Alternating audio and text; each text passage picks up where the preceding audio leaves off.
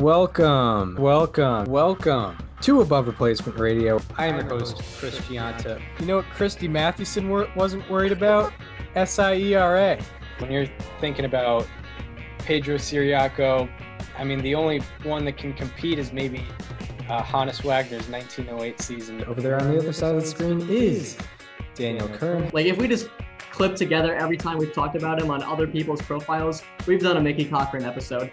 I can't get past Rabbit Marinville. It's not necessarily Hall of Fame.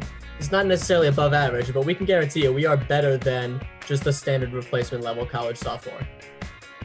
And welcome to Above Replacement Radio, where we're talking baseball, kind of whenever. I'm your host, Chris Gianta. Over there on the other side of the screen is Daniel Curran. How you doing, Daniel?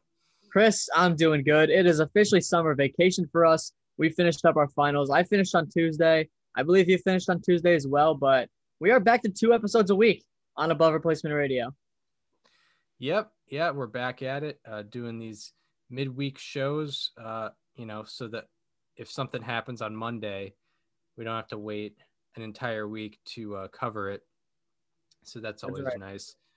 But yeah, kind of an average midweek show. We're about to have some headlines, not a ton, but some. And I guess we can get right into it. The biggest headline is Jacob deGrom on the IL with apparent right side tightness. I believe he missed a start due to this at one point, and made another start and came out of it because of that. So kind of I guess not, nothing to panic about yet, but nothing you like to see. Certainly not. I mean, Jacob deGrom is obviously the best pitcher in the league. And I think this is crushing for the whole league. I mean, obviously the Mets need him, even though they've won 7 straight, which is kind of funny, considering they don't have their ace. You know what? The Mets have won 7 straight with deGrom gone. You know who loves that is the he can't win, so he's bad crowd. Yeah. I mean, like, it just so happens that they score like 1 run a game for him. Yeah. It's funny because they scored 2 runs in the game where he got hurt, and it's like they traded a deGrom start for 2 runs.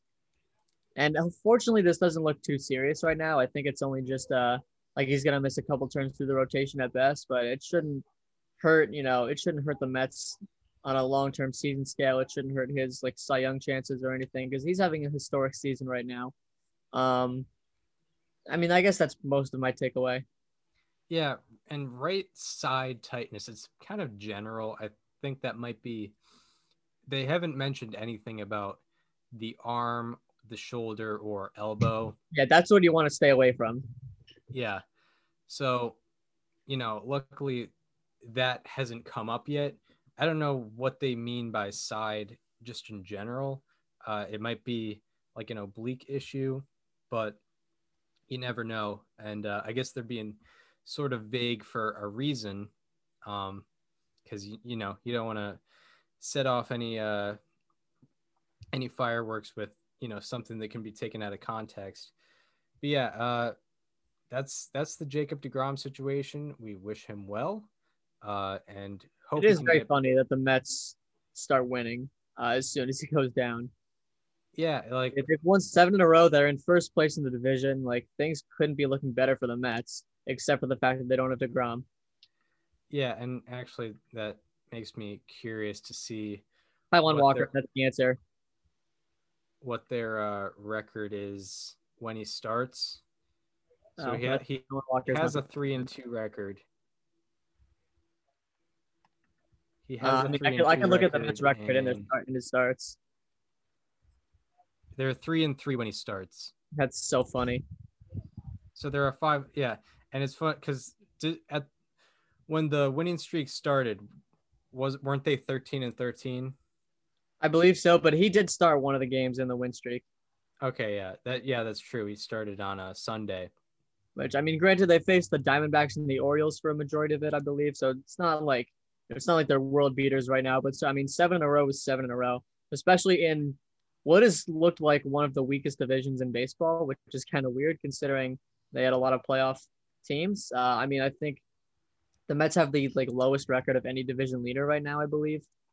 I could be mistaken just because of the win streak. But I'm trying to think. They I definitely know were a few a weeks week ago the Phillies were 500 in first place. The Mets are 18-13. Yeah. They do in fact have the lowest winning percentage of any division leader. Yeah. No, they don't. I'm wrong. They're two winning percentage points ahead of the Red Sox actually. The Mets are 18-13. The Red Sox are 22-16. Red Sox have a 579 winning percentage. The Mets have a 581. Yeah. So the Phillies are also a game behind them. Yeah, because they're doing. I think did they do well against the Braves? I think they played them over the weekend, or they did. The Braves did have a couple. They had. I think the Braves did win the series though. Actually, either that or. Okay. Yeah, but the run differentials are hilarious. By the way, the Mets have a +4 run differential. The Phillies are -1. The Braves are -17. The Marlins are in fourth with a +10. And then the Nationals are in last with a -24. Yeah, it's weird how it's panned out so far, but yeah, NL East forever pretty interesting, especially when you don't have the Braves performing how you would imagine they would perform. But yeah, I mean, especially with the Soroka news, we didn't even put that in the prep sheet. Yeah, there was a setback with his Achilles, right? Yeah, he's getting another. Was it another surgery? Yeah, it's they called it an exploratory surgery to see. Yeah, I wanted to say elective surgery, but that didn't sound right. To see what was wrong, which you don't know how much that can set a guy back.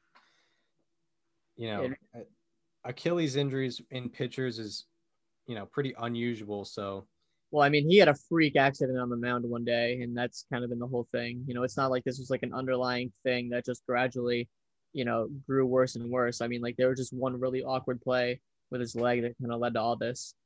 Yeah, but unfortunately it's something that can linger over time after the injury is already there.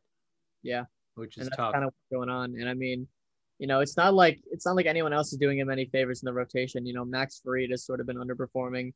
Ian Anderson has some walk issues, but the strikeouts there, and he's had his moments certainly. Charlie Morton's going to today, and he's been all right, but I think he's been getting kind of unlucky. And there's been Huascar Ynoa, who's been the best pitcher in the rotation through the whole year, and maybe the best hitter other than Acuna. Yeah, it's funny how that's worked out. But yeah, so there's not really a reference point on, because with when there's arm or elbow issue, when there's arm or elbow issues, I made issue. I was about to say issues instead of. I combined. There is an E in that word though. Issues so and injuries. You're not technically wrong. Yeah. But there, when someone has an arm or elbow issue, we have a reference point. We don't really have a reference point with a guy who blew out his Achilles on the mound. We don't really see that all the time, so we don't really know what's going to happen with Soroka.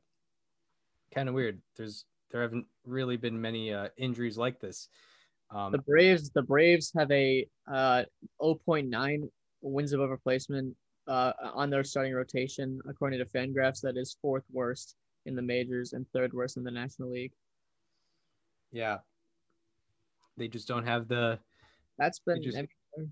They just haven't had good health.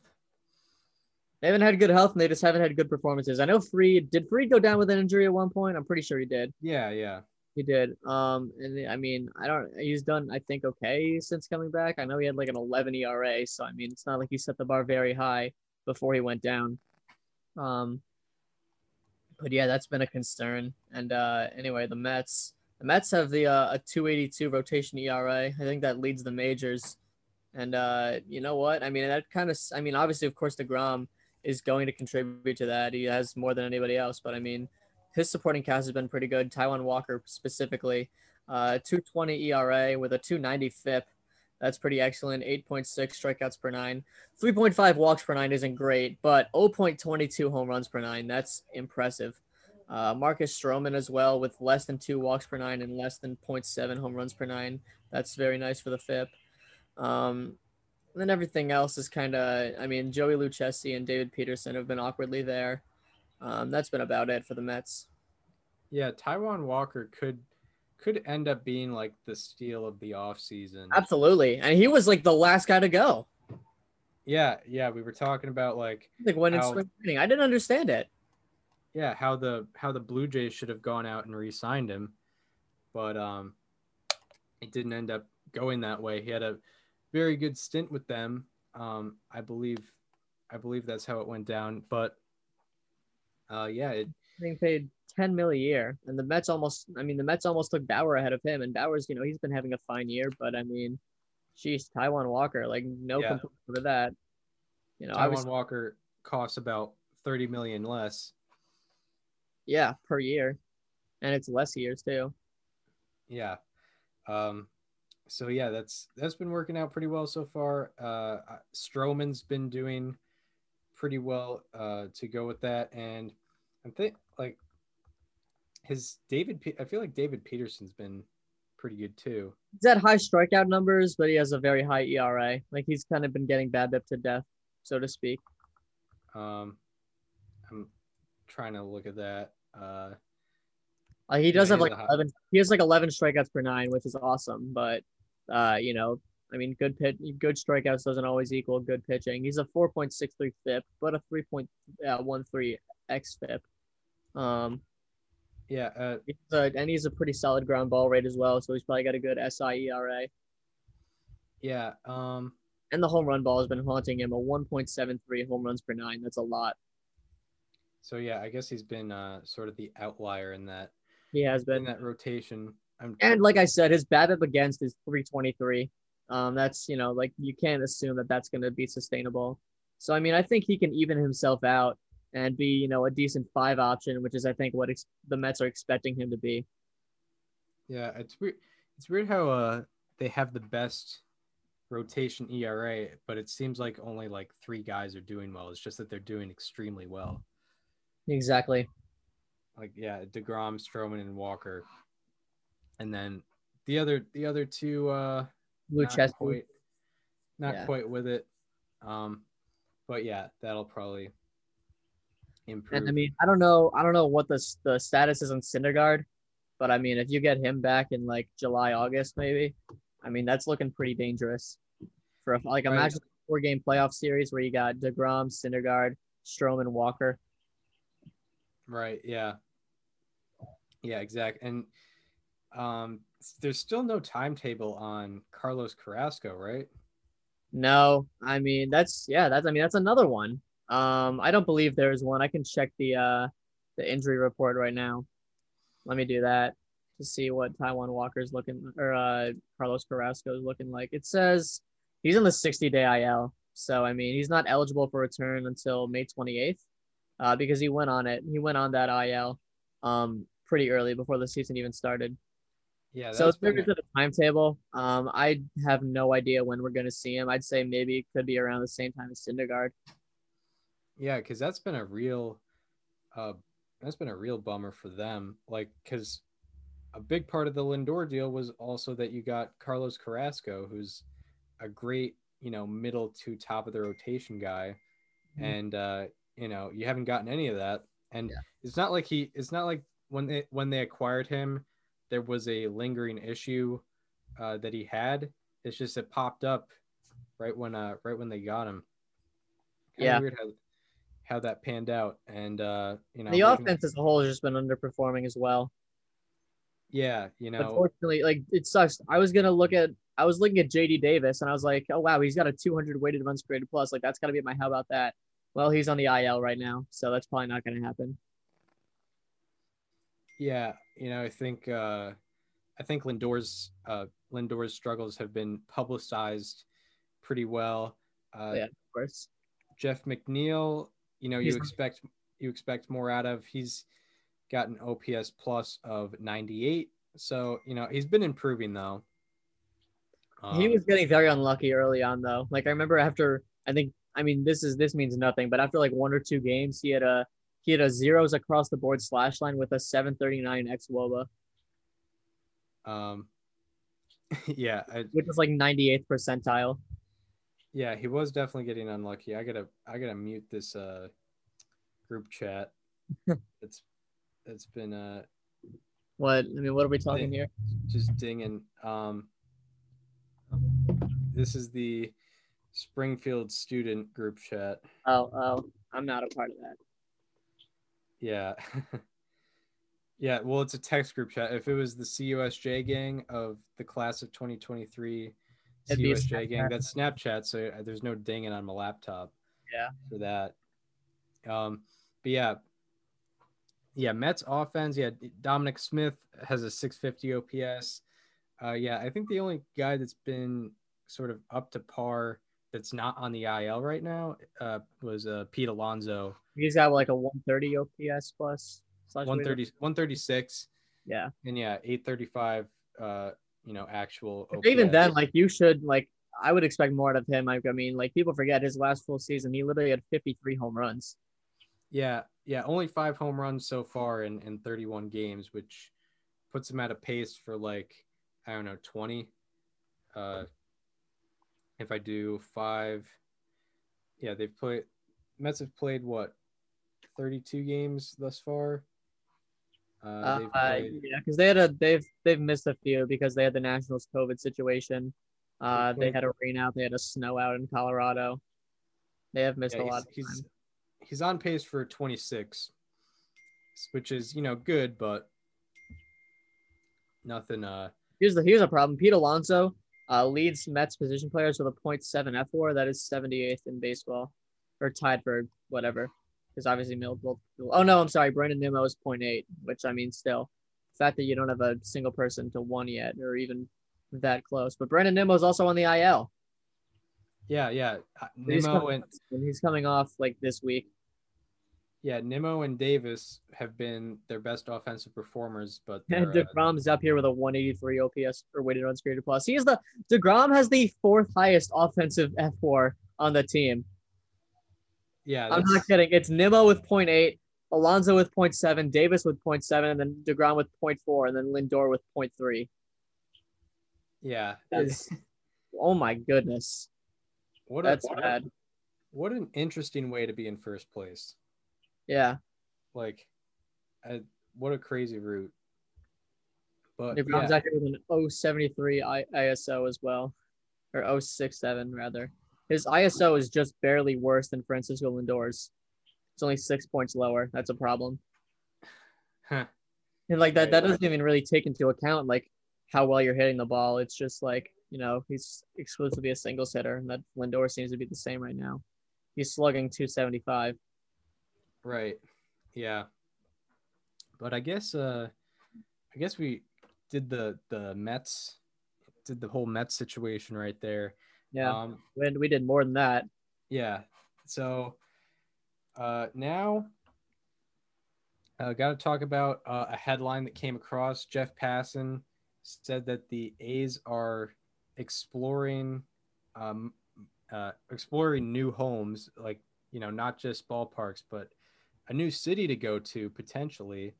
And apparently Las Vegas would be the front runner. Makes sense. I think the Golden Knights have been a success for them, and they're growing in the professional sports realm. So I mean, they just took another Oakland team a few years ago. Yeah, and the Raiders. So what are we thinking about the potential for the A's being out of Oakland? I really, really hope this doesn't happen. I hope this is a negotiation threat, because Oakland has already seen the Warriors left for a different part of the city, the Raiders left, and now the A's are thinking about leaving. Like, they might go from having 3 professional sports teams to having none. And those fans are legit. Like, they're passionate, like, they're proud, and they show up. And I mean, obviously it doesn't help that they play in a massive stadium, so it doesn't really look as filled as it actually is. When the games or when fans are at full capacity. They're such a storied franchise in Oakland, and this would be the 3rd time that the franchise has moved. Kind of that observation in my head, right? Because they went from Philly to Kansas City, from Kansas City to Oakland, and now from Oakland to somewhere else. Yeah, and they've been in Oakland since the 60s, I think. Yeah. So, yeah, they've been in it for over 50 years. Um, yeah, and it's weird too because it's not even like a 1995 Mariner situation because like they've been good. They've had Like, success. They're good right now. They've been to the playoffs the last 3 years. yeah, exactly. And they're, right now they're leading the division. Just took two from the Red Sox. Yeah, like they're a successful team. They're doing very well. It's just for some reason they're, not able to get this new ballpark. And I guess it makes a little bit of sense It does. because Like I don't blame them for not wanting to play in the Coliseum. yeah, oh yeah, absolutely. That's just not meant for 2021 baseball.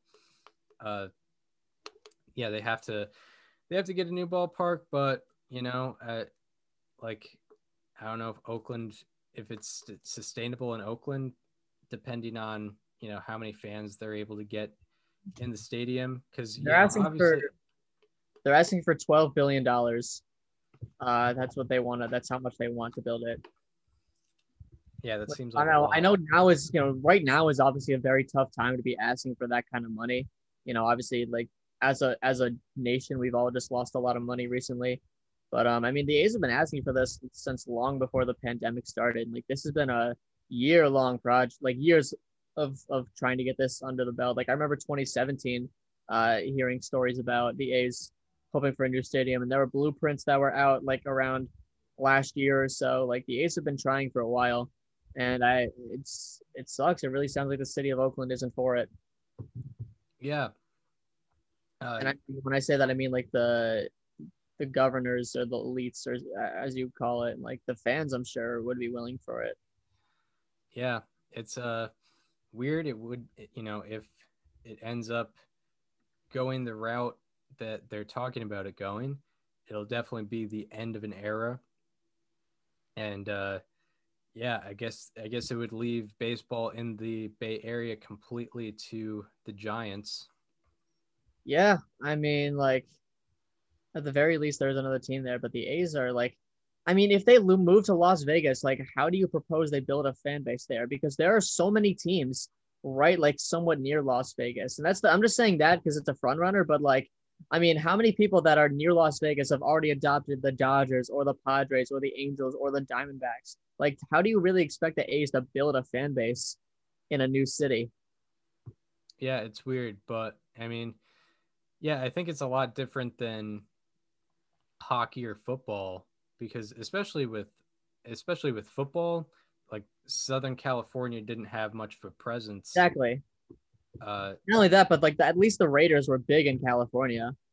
So like they're yeah, like LA, like LA has a decent Raiders representation, which is, I mean, I know that Las Vegas and LA are still like hours apart, but I mean those fans are dedicated and they'd go there.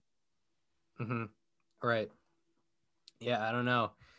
Weird situation. Obviously it could be a negotiation tactic of Hope it them is. saying, I hope that's all it is because I really do not want to see the Oakland A's move. yeah, because like, I mean, I don't know. Like, I don't know what the city wants. Like, does the city want them to start trying to buy a championship? Because obviously the A's are notoriously, pretending to play poor, and that doesn't even count Moneyball. I mean, like, when was the last time the A's signed like a free agent to like a legit like multi-year deal? yeah, there's really nothing. But we hope it's a negotiation tactic because yeah, like earlier, like this past off season, right, pretty much right before DJ LeMahieu signed with the Yankees for 6 years, he was talking about like his team was talking about exploring other options besides the Yankees. Hopefully it goes like that, but if not, it seems like it would probably be Las Vegas. I think Portland. yeah the other like far fetched options is potentially like Nashville or something like that, but you probably They would want moved to to keep it in the Nashville. West. That like if they move to Nashville, that messes up all the divisions. Yeah, you'd probably have to move one of the central teams The West. west, which I don't even know what you would do Like the there. yeah, I don't know. That's why I think Las Vegas is like the favorite, just because they can at least they can stay in the AL West and have a legit presence there. Yeah, Yeah, you would. It's like You'd the be able to do Cowboys that. being in the NFC East. Like it just doesn't make any sense. Right. Yeah. um. Well. Yeah. I guess that's the A's situation. Mm-hmm. We talked about the Mets, and one of their former prospects is going to be making his debut tonight, along with my 2020 Mariners player to watch, Logan Gilbert. Yep. He's finally coming up, and they're both gonna be debuting on the same night, position player and pitcher, against the Dodgers. So they have a bit of a tough matchup. I don't know who's pitching for the Dodgers, but gonna be No, they're facing the Indians. They're facing the Indians. Oh yeah. Oh, I guess yeah. They had a 2-game set against the Dodgers. Yeah. So they're facing Cleveland. They're facing Zach tonight at home. It's a 10-10 start on the East Coast. Jared Kelenic, so far, he's only played a few games in the minors, but he's slashing 370, 414, 630 with a 153 weighted runs created plus. So, I mean, in the 6 games that he's played, he's obviously been doing what he's supposed to do. Yep. So that's exciting. Yeah, and I think his last full season in the minors, his OPS was like in the 900s.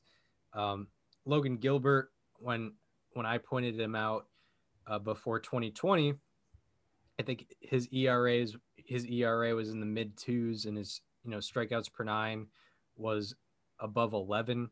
So something to look forward to. But I think Gilbert was in the top 40 MLB prospects, and Kelenic was number 3 overall, I think, number 4 overall. Yeah, top 5 for sure. This is the biggest prospect to have debuted in 2021 thus far, no doubt. Yes, that is true. As Wander Franco, Adley Rutschman, and Julio Rodriguez have yet to make debuts. Mm-hmm. But yeah, so yeah, any thoughts on what could potentially happen with these 2 guys? I know that there's usually like big name it's not uncommon for big name prospects to come up and have some very visible growing pains in the majors. Like, I mean, remember in 2016, Yohan Moncada he came up and struck out like 14 times in a row or something crazy like that. Joe Adell last year was an example of that. So it's very possible that Jared Kelenic could, struggle in these games. And if that happens, obviously don't freak out. It takes time for a lot of these guys. Same thing with Logan Gilbert. If he's walking a lot of guys tonight, I'm sure the strikeouts will be there just because, strikeouts are very common, but I'd say control is the biggest thing to watch for on his part tonight. But if it goes the flip side and they're both contributing early, the Mariners are like in the mix right now. I mean, they're 4.5 games out of the division. They've lost 4 in a row. So like they were much closer to being in it a couple of weeks ago, but they can climb back into it. And I mean, this could become a team to watch when some of these guys start coming up. Like Tramel's up right now. His strikeout rate's been very bad, but if he can get that under control, if Kelenic can start producing, if Gilbert can start producing, like this is a team that should be watched and taken seriously. Yeah, absolutely. Because they're about 500. They're not far from the A's in the standings just yet. And if they do well and they, make the Mariners competitive, it also kind of increases the chances of possibly seeing Julio Rodriguez this year. If they are in a competitive situation, it kind of pressures the front office to maybe bring that guy up. And he's, obviously right up there with Kelenic in the prospect ranking. So that would be very exciting as well. And yeah, I think Gilbert is kind of set up well facing Cleveland tonight. Even though Cleveland is in a winning streak, they're not the most offensive driven team. So he might be able to have some success tonight. And yeah, it's pretty interesting how it could go down. We'll see how it happens. Anything more on these 2? Not on these 2, but just on the Mariners. Ty France has fallen straight off a cliff since I talked about him on How About That. He was hitting like 320 with a high nines OPS, and now he's got a 234 average and a 711 OPS. And I think he has like a -1 OPS, like a weighted runs created plus in the month of May. Yeah, we do kind of risk it when we, try to find these. Well, we're gonna keep doing it anyway. When we find these under the radar type guys, that's the risk we take, because like they are still under the radar guys, and they are just as capable as doing what Ty France has done as they are with continuing it. Some guys just have hot starts, and we like to highlight those. Because let's just talking about Ty France. Yeah. Like, we're not going to be like, hey, did you guys hear Mike Trout's doing very well this year? Yeah. Don't know if you heard about it. There's this guy. His name is Ronald Acuna Jr. Yeah. He plays for the Braves. He's an outfielder. He's been doing awesome this year. He actually just hit a leadoff home run in his game today against the Blue Jays. This OPS is actually it's now up to 1065 with a 307 average. Yeah, take a look on this guy if you can. Yeah, and he's actually only 23, 24 years old. He's very young. This guy's gonna he's part of the future. I mean, speaking of the Braves and Blue Jays game, the guy batting for the Blue Jays right now, Vladimir Guerrero Jr. I don't know if you've heard of Vladimir Guerrero, but this is actually his son. He was a Hall of Famer back with the Expos when they were around, and with the Angels and the Rangers and the Orioles. Funny thing, I mean, Vlad Guerrero, he played for the Expos, and Vlad Jr. is playing for the Blue Jays right now. I mean, they're both. He was born in Canada. I mean, it's just classic. It's just classic, and he's hitting 309 with a 990 OPS this year, 8 home runs. He actually had a 3 home run game in Dunedin for the Blue Jays. I mean, it's unbelievable what Vladimir Guerrero Jr. is doing, and no one's talking about it too. Yeah, like. It's pretty wild. I don't know if you guys heard, but he hit 400 in the minors. Yeah. He was, and he was only like 19 years old when he did that. It was pretty crazy. If you're looking for some Midwest baseball tonight, the starting pitcher for the Milwaukee Brewers, Corbin Burns. Yeah. He's coming off. He's the best pitcher you've never heard of. Yeah. Shout out Giraffe Neck Mark. He's got a 1.53 ERA. He is 40 plus strikeouts and no walks. Yeah. How about that? I mean, no one's talking about that.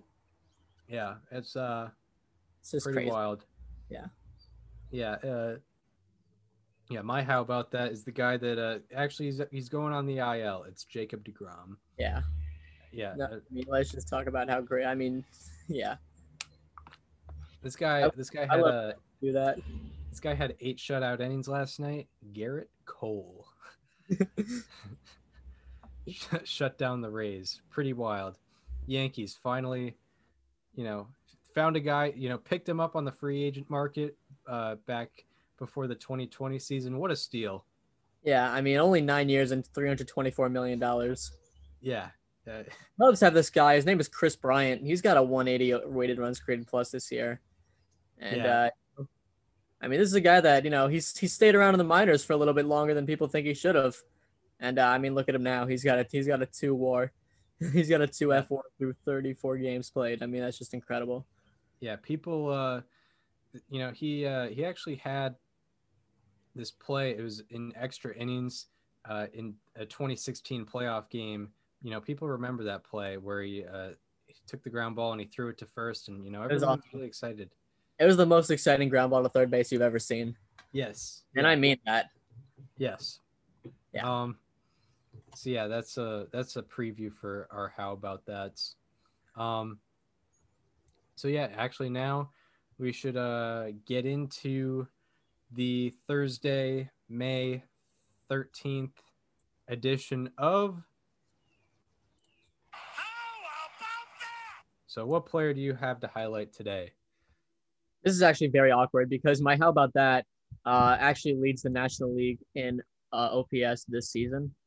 But even still, he's really not talked about as much as the guys right with him on those lists. Jesse Winker is my how about that. Since September 18th, 2020, he is sandwiched between Mike Trout and Bryce Harper in weighted runs created plus with 187.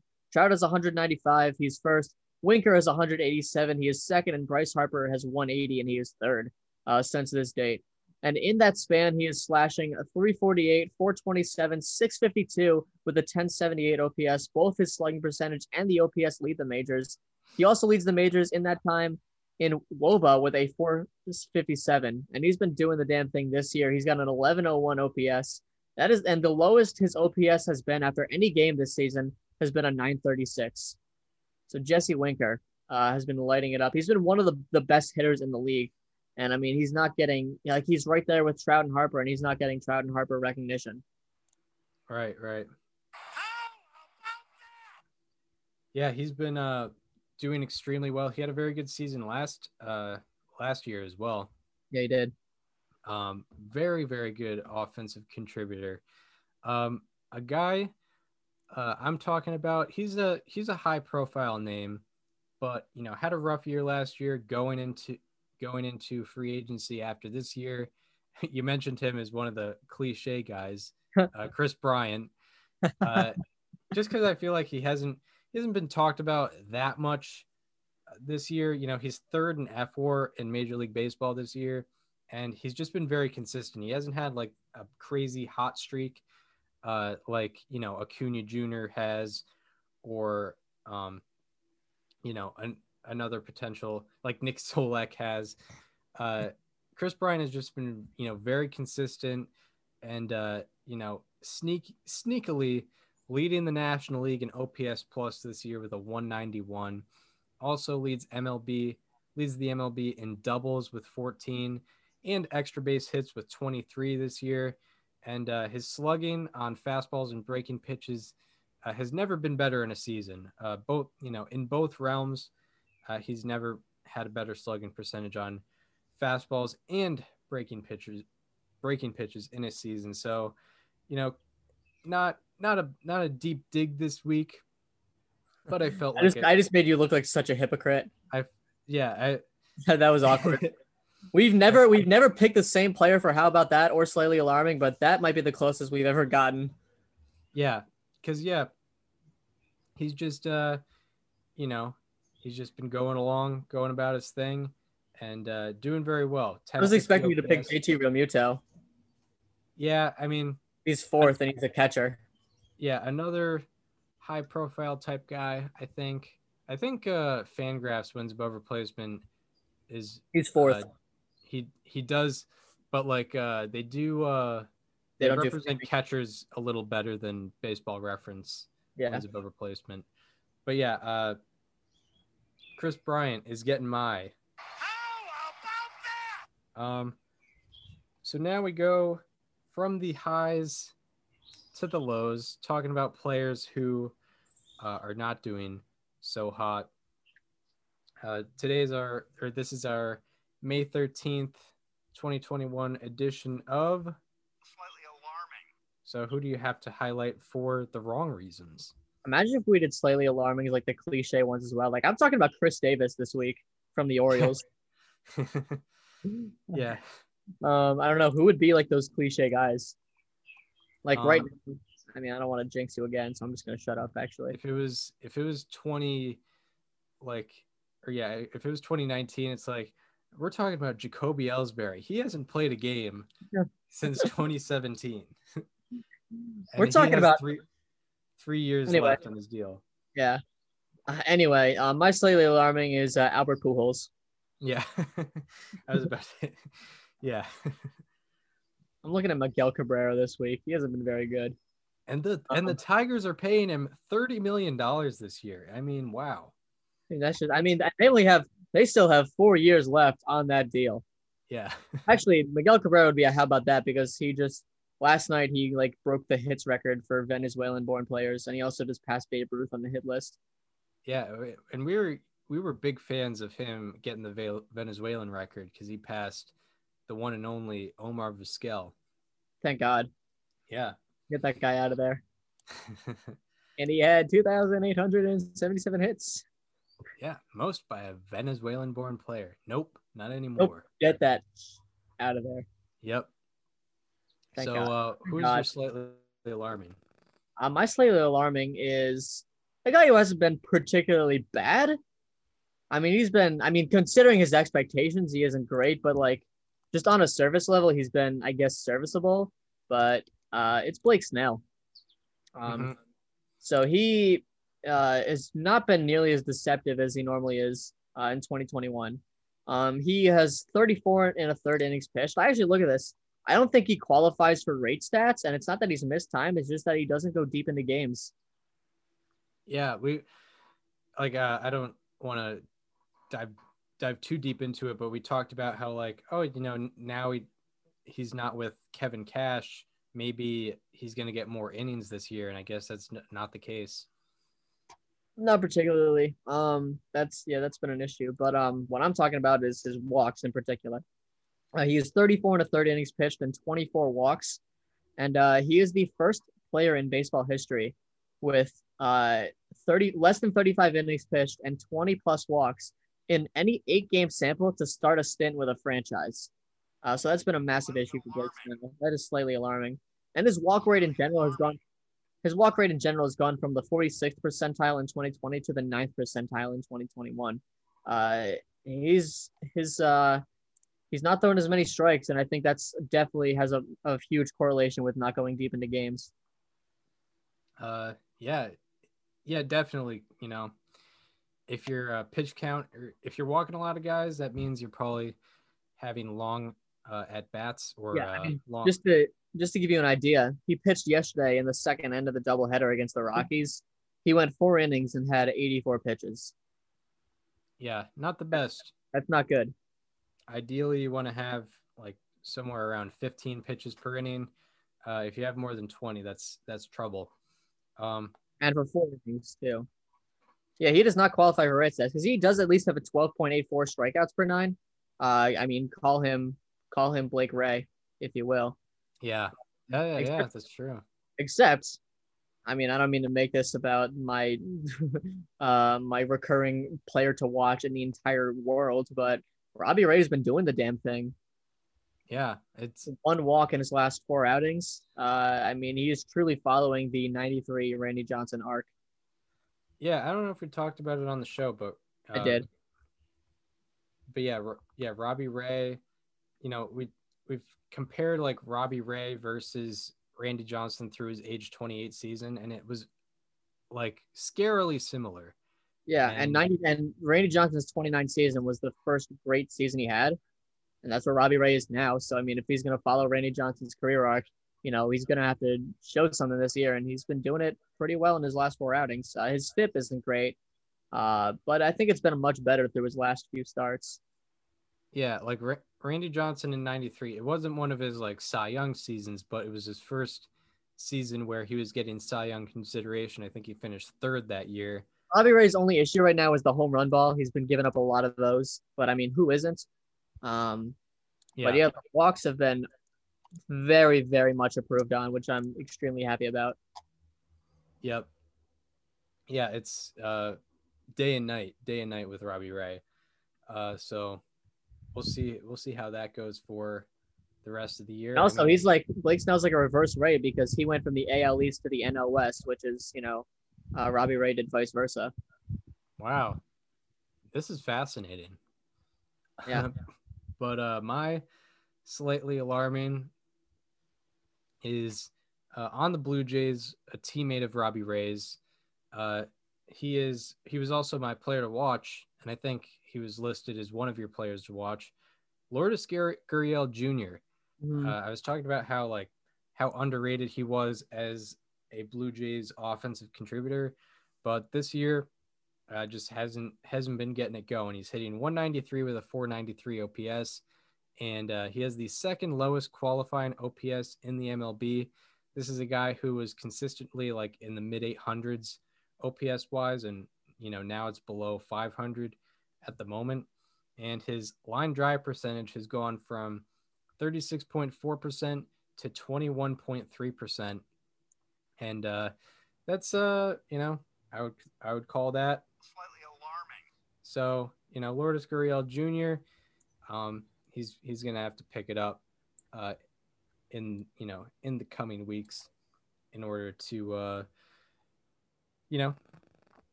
get the Blue Jays lineup going. But yeah, that is slightly alarming. Those were our players to highlight in general. And on to a preview of the weekend ahead. What is on your docket in the upcoming weekend? Well, I'm actually about to look right now. What do we got starting tonight? We got a lot of series finishing up. I'll just look over here. What am I looking at? It's an excellent question, Chris. I think there's a decent series with the Padres and Cardinals. I was just looking at that. You know Yeah. what? I'm gonna look at Marlins Dodgers. Just because I love the pitching matchup on Friday. Sandy Alcantara versus Clayton Kershaw. Their ERAs are only separated by 10 points. That's pretty awesome. And then on Saturday, you got TBD versus Bauer. And on Sunday, I'm assuming you have Pablo Lopez versus Walker Buehler. Some good pitching matchups there, even with the Marlins not knowing who they're going with. Unfortunately, it's not Trevor Rogers because he pitches today in Arizona. But I'm looking at Marlins Dodgers. Who would have thought I was looking at that at any point ever? Yeah, I mean they got some of the best pitchers, but unfortunately we haven't seen Sixto Sanchez in action yet. We have not, but I mean that team's interesting. They're very intriguing for sure. Yeah, definitely like not a team you want to mess with. They're not they're not a doormat as they once were. They have the best run differential in the division, like I mentioned earlier. Yeah. Oddly true. Oddly a fact. With Padres Cardinals, it's two teams. The Cardinals are at the top of their division. The Padres are in second place, and they are only 2 games back of the Giants. Two pretty talented teams. You have some pretty good talent, like Machado versus Arenado at third base. Unfortunately, with the Padres, some of their players are out with like COVID related stuff, whether they're being contact traced or they actually tested positive. I think Tatis Jr. tested positive.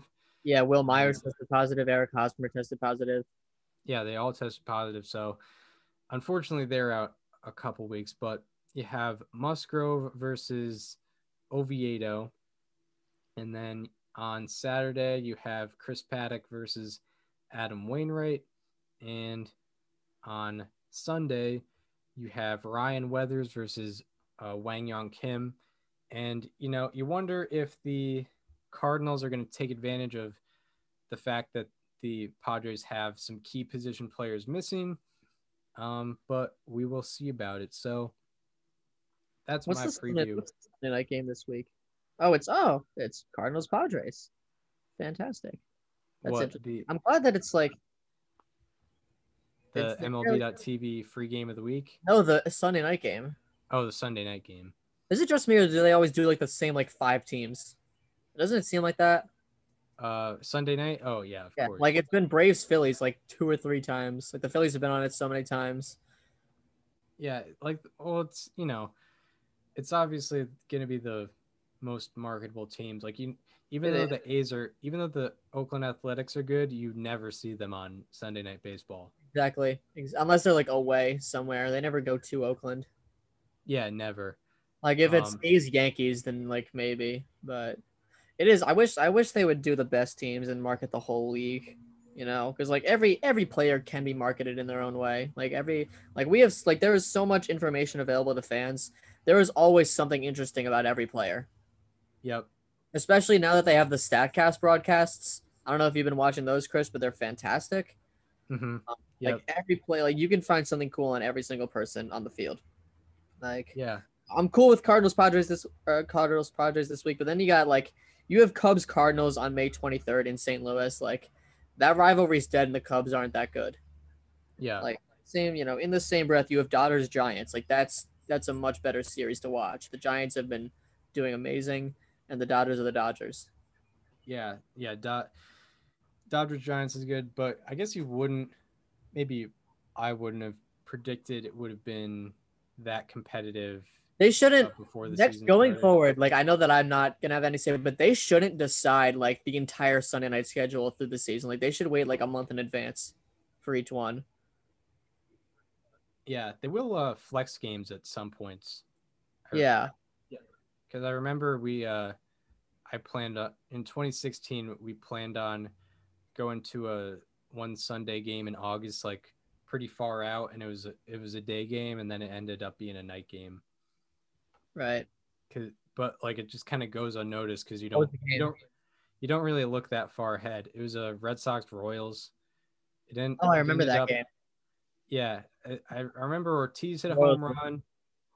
The Royals scored a bunch of runs in one inning. Yeah, it was 10-4 Royals.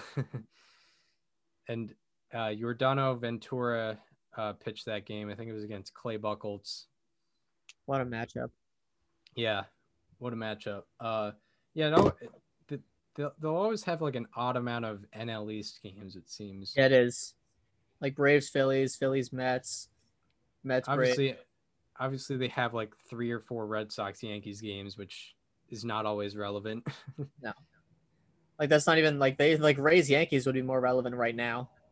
For sure. They're like, yeah, no, Tropicana Field, no thanks. Like, you know the meme where it's like do this or draw 25 and it shows the person with like a million Uno cards. For ESPN, go to Tropicana Field or draw the whole damn deck. Yeah. They do it. Yeah, it's but you know, it's national television, so yeah, they'll always appease to the big markets. Yep. And the quote unquote rivalries. Because like I remember, yeah, the first opening night of 2020, it was, you know, Nationals Yankees, and it was like that was exciting because it was Cole versus Scherzer. But then it was Dodgers Giants. When the Giants were like, oh, they have Mike Yastrzemski and that's it. Yeah. And then Donovan Solano just came out of nowhere. Yeah, before they were kind of established as a sneaky team, it was just a bunch of old guys, it seemed. Yeah. And Aaron Ruff was hitting like 4th in that game. Right, yeah. No one was excited. And yeah, Dodgers ended up winning that game like 8-1. Yep. It was tough. But yeah, that does it for this week's edition of Above Replacement Radio. We hope you enjoyed this one. If you are listening on Apple Podcasts or Spotify and want to watch the conversation as it happens, or go to our playlists, go and subscribe to our YouTube channel. It is called Above Replacement Radio. Also, follow us on social media. Follow me on Twitter at Chris_Gianta. Follow Daniel on both Twitter and Instagram at Daniel_Curran. And follow the show on Instagram at Above Replacement Radio. And we hope you enjoy this one. And we hope to see you on Monday, where we're going to be recapping all the happenings of the MLB weekend. And we will see you then. This conversation is over.